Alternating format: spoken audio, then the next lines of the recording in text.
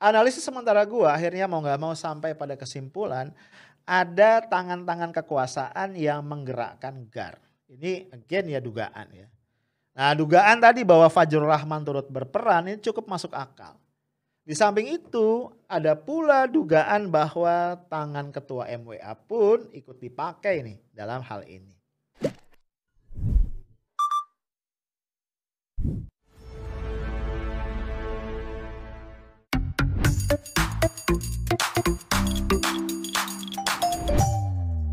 Hai guys, nggak kerasa ya udah malam Kamis aja nih. Kita nongkrong lagi di Highlight ya. Masih ngomong tentang GAR, Gerakan Anti Radikalisme Alumni ITB, GAR ITB ya, yang beberapa waktu yang lalu melontarkan tuduhan radikal kepada Din Syamsuddin yang ini kemudian menuai badai ya dari banyak pihak. Nah, bagi yang belum tahu ya, GAR ini Gerakan Anti Radikalisme adalah organisasi bentukan beberapa orang yang mengaku alumnus atau alumni ITB. Nah, menurut jubirnya Sinta Madesari, GAR ini terbentuk 2018, ini bukan organisasi ya. Mungkin maksudnya bukan organisasi formal ya. Karena by definition kalau orang udah kumpul karena tujuan tertentu itu adalah organization ya. Awalnya ini hanya beberapa grup WA isinya alumni ITB yang concern terhadap kondisi kampus. Oh gitu ya rupanya awalnya. Nah, keanggotaannya itu bervariasi dari mulai angkatan 57 sampai angkatan 2000-an. Angkatan 57 masih ada ya. Nah, sifatnya cair, nggak ada struktur ya, nggak ada yang ditokohkan ini kata Sinta. Sebab jadi setiap ada isu yang mau diangkat tuh isunya didiskusikan di grup-grup WA tadi dan anggota bebas menentukan dia mau ikutan mendukung satu isu atau enggak. Dan disinilah kemudian Sinta ini ditunjuk sebagai juru bicara supaya ada satu pintu ya untuk komunikasi dengan pihak eksternal. Nah guys, senada dengan itu seorang anggota GAR ITB Nelson Napitupulu itu menjelaskan organisasi ini awalnya diskusi-diskusi sejumlah alumni ITB dan juga alumni-alumni perguruan tinggi lain yang concern terhadap isu-isu radikalisme dan intoleransi. Ya, awalnya namanya adalah NKRI, singkatan dari Nusa Kinaria Rumah Indonesia. Wih, keren ya namanya ya. Tapi kemudian tahun 2019 berubah jadi GAR ITB untuk merespon sejumlah persoalan radikalisme dan intoleransi yang ada di ITB. Nah, dalam hitungan Nelson, ya jumlah anggota aktifnya atau yang bisa dikatakan pentolannya, penggeraknya itu sekitar 20 orang. Ya.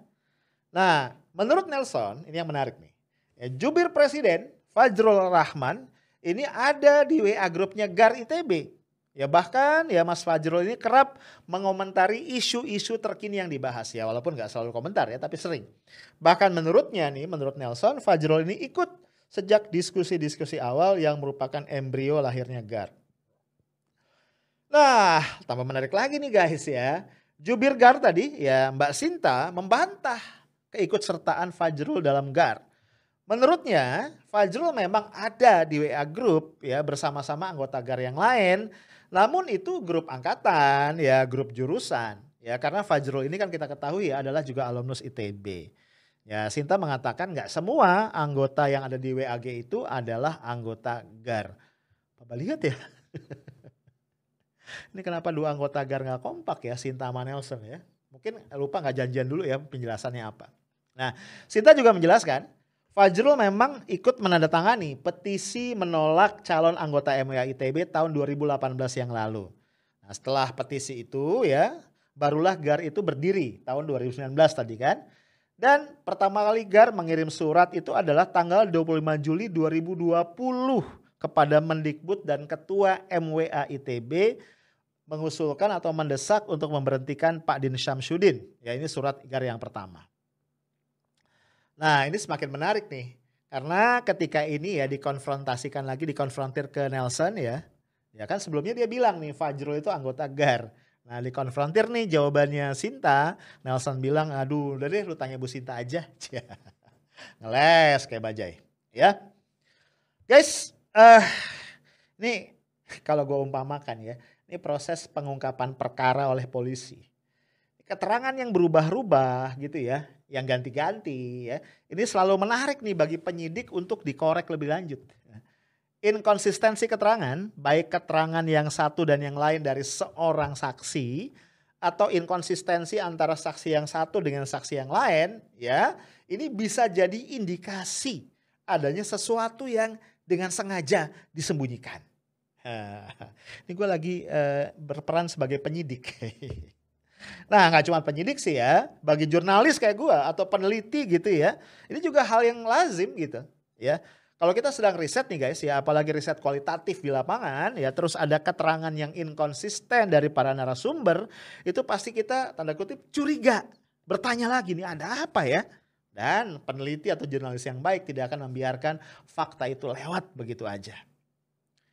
Nah guys, bantahan Sinta nih mengenai keanggotaan Fajrul dalam GAR ini jelas meragukan. Ya, ingat loh, kita berada di dunia digital di mana jejak digital itu almost impossible untuk dihapus. Nah, ini ada jejak yang menarik. Tanggal 30 Juni 2019, ya tadi kan kata Sinta itu Fajrul ini bicara tentang menolak tadi calon anggota MK itu 2018 ya.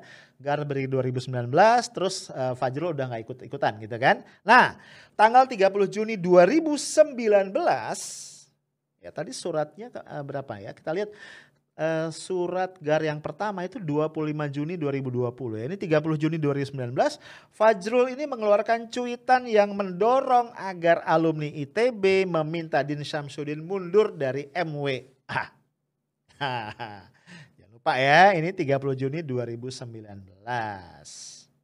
Konteksnya saat itu ya guys, mungkin lu sebagian ada yang ingat ya atau yang tahu, Pak Din itu menilai ada rona atau nuansa ketidakjujuran dan ketidakadilan dalam proses pengadilan di MK terkait dengan sengketa Pilpres 2019.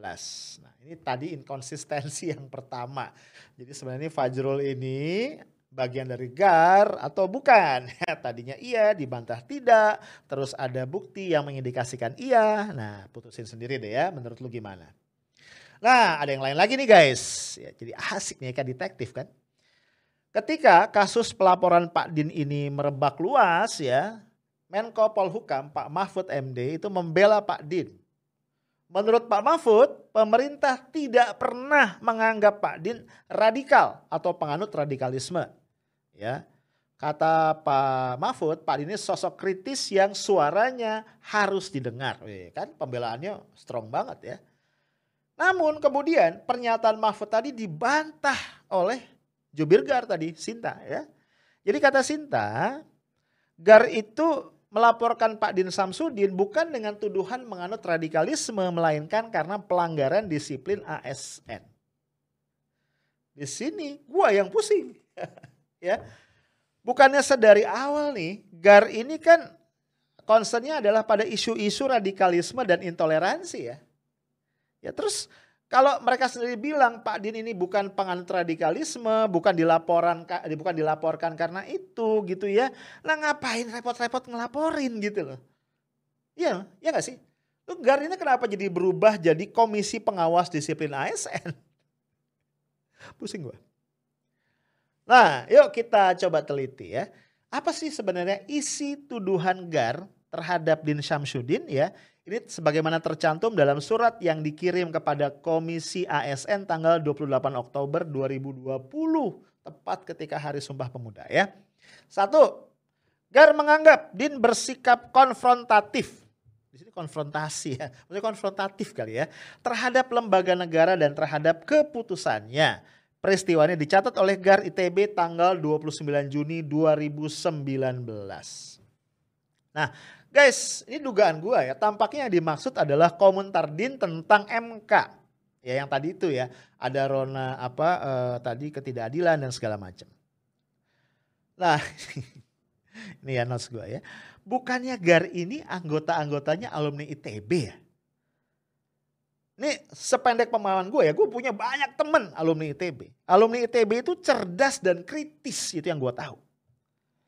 Masa iya komentar bernada kritis dari Pak Din terhadap lembaga negara, aka lembaga publik ya, itu dikasih meaning sebagai sikap konfrontasi. Hello, notes gue yang pertama. Orang kritis kok disebut konfrontatif, aduh. Aneh ya. Yang pertama ya. Yang kedua, Pak Din itu dicap oleh GAR mendiskreditkan pemerintah, menstimulasi perlawanan terhadap pemerintah yang berisiko untuk terjadinya proses disintegrasi bangsa. Ngeri banget ya. Yang ketiga nih, Pak Din dituding melakukan framing yang menyesatkan kepada pemahaman masyarakat umum. Ia berupaya menciderai kredibilitas pemerintah Republik Indonesia yang sah. Ini komentar gue buat nomor 2, nomor 3. Ini parah banget. Parah banget.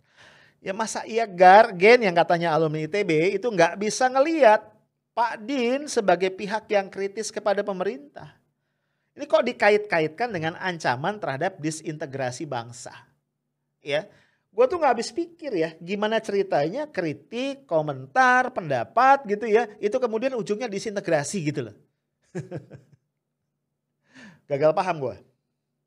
Yang keempat, GAR ITB menyoal posisi Din sebagai PNS yang menjadi pemimpin kelompok yang beroposisi terhadap pemerintah.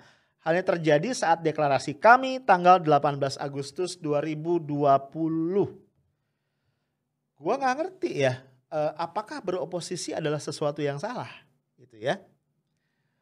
Kemudian yang kelima ya, nomor 4 gue ingin tambahin Din itu tidak menjadi anggota parpol apapun kan gitu ya. Kecuali kalau Pak Din menjadi anggota parpol, nah masuk akal tuh bahwa Pak Din ini melanggar aturan. Yang kelima, Din dinilai telah menyebarkan kebohongan, fitnah dan mengagitasi publik agar bergerak melakukan perlawanan terhadap pemerintahan yang sah. Lah, kan Pak Din tuh memberikan pendapat ya atau tanggapan lah atas sebuah situasi. Tadi hasil proses atau juga sidang di MK terkait sengketa Pilpres. Kok disebut kebohongan, fitnah, agitasi politik gitu kan ya. Kan komentar, pendapat, analisis gitu ya.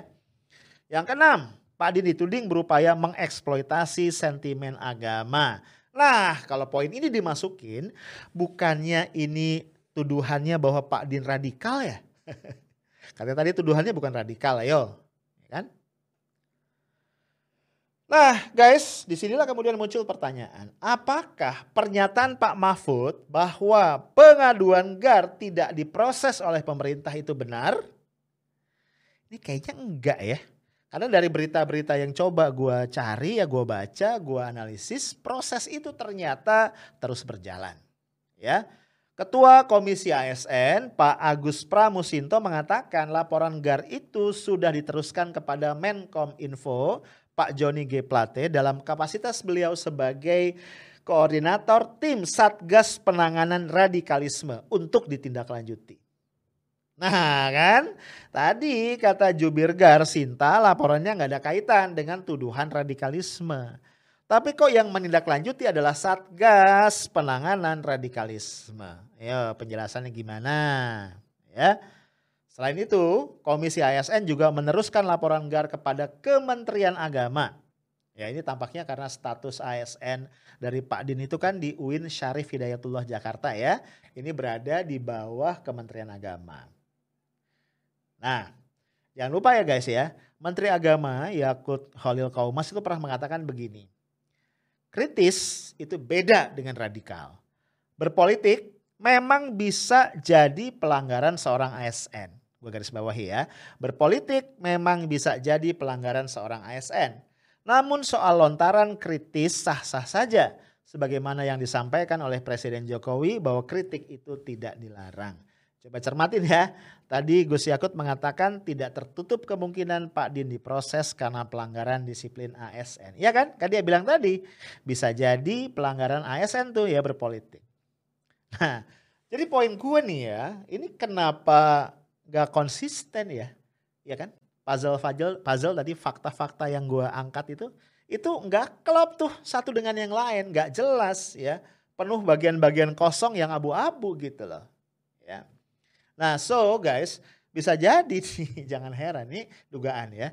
Bisa jadi sebentar lagi muncul nih klarifikasi dari Pak Mahfud. Ya, Pak Mahfud kan sering klarifikasi ya. Bahwa yang dia maksud tadi tuduhan terhadap Pak Din tidak akan diproses adalah kalau itu terkait dengan radikalisme. Karena memang pemerintah tidak pernah menganggap Pak Din itu menganut radikalisme. Tapi kalau pelanggarannya urusannya adalah disiplin ASN itu lain cerita.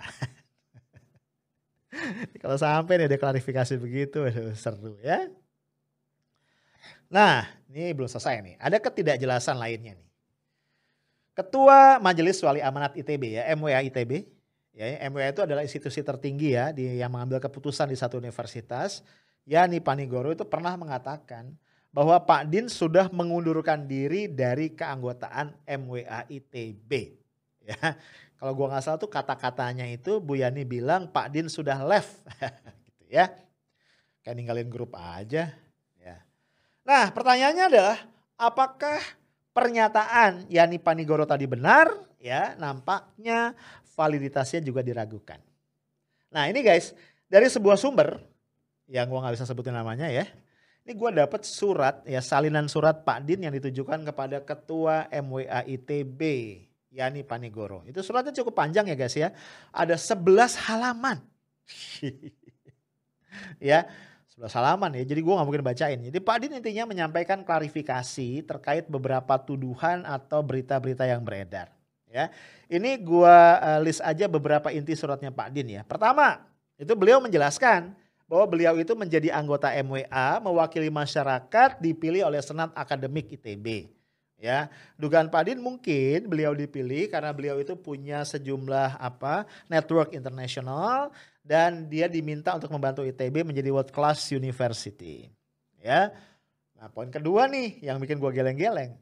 Pak Din di surat itu memberikan atau menggambarkan bahwa dia itu sering mendapatkan desakan mundur dari ketua MWA melalui WA.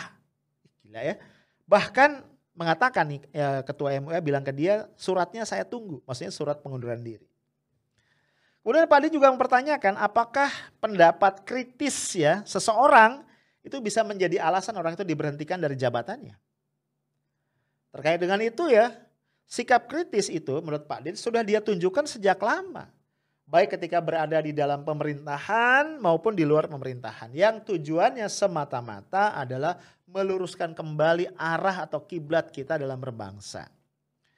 Pak Din juga menyesalkan ya tuduhan atau labelisasi radikal ya atau juga bahwa statement-statement dia mengganggu hubungan yang harmonis antara ITB dengan pemerintah ini bersifat artifisial ya di permukaan gitu dan juga misleading.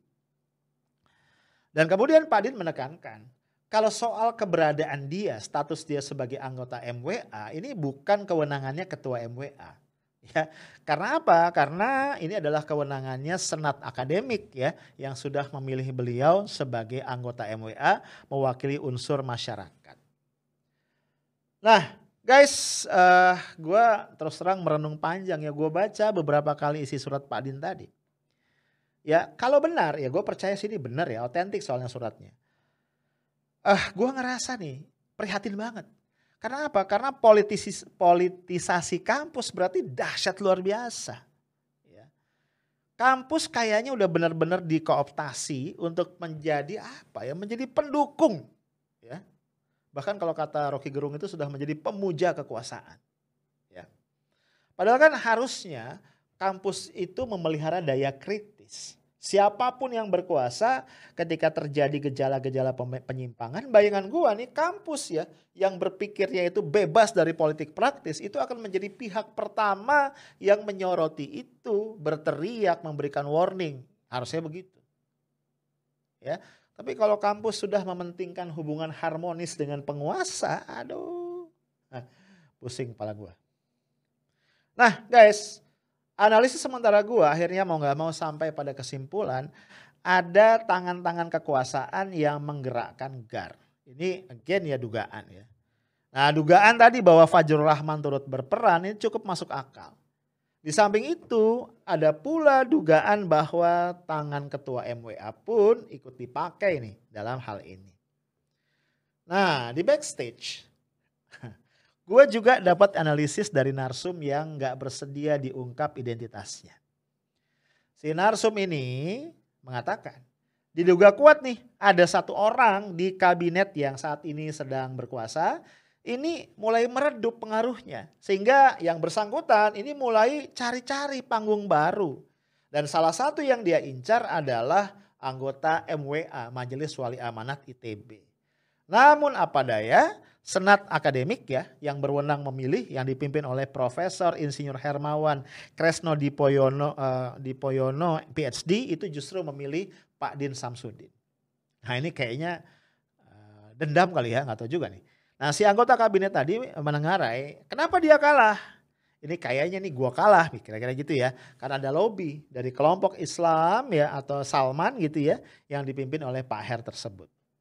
Nah sebagai respon, anggota kabinet ini kemudian menginisiasi GAR. Tentu saja dengan memanfaatkan sejumlah tangan yang lain. Again guys, ini dugaan ya dari salah satu narsum gua yang menyampaikan itu. Nah apakah benar demikian? Gua belum bisa kasih jawabannya sekarang. Kita lihat aja biar waktu yang akan pelan tapi pasti mengungkapkan kebenaran dari dugaan-dugaan tersebut. Yang jelas guys, dengan apa yang tadi sudah gua paparkan, gua dengan sedih mengatakan bahwa demokrasi kita dalam bahaya, kemandirian kampus kita juga dalam bahaya. Apakah kita mau biarkan? Lu yang jawab. Ya, stay tough, smart and professional. Assalamualaikum warahmatullahi wabarakatuh.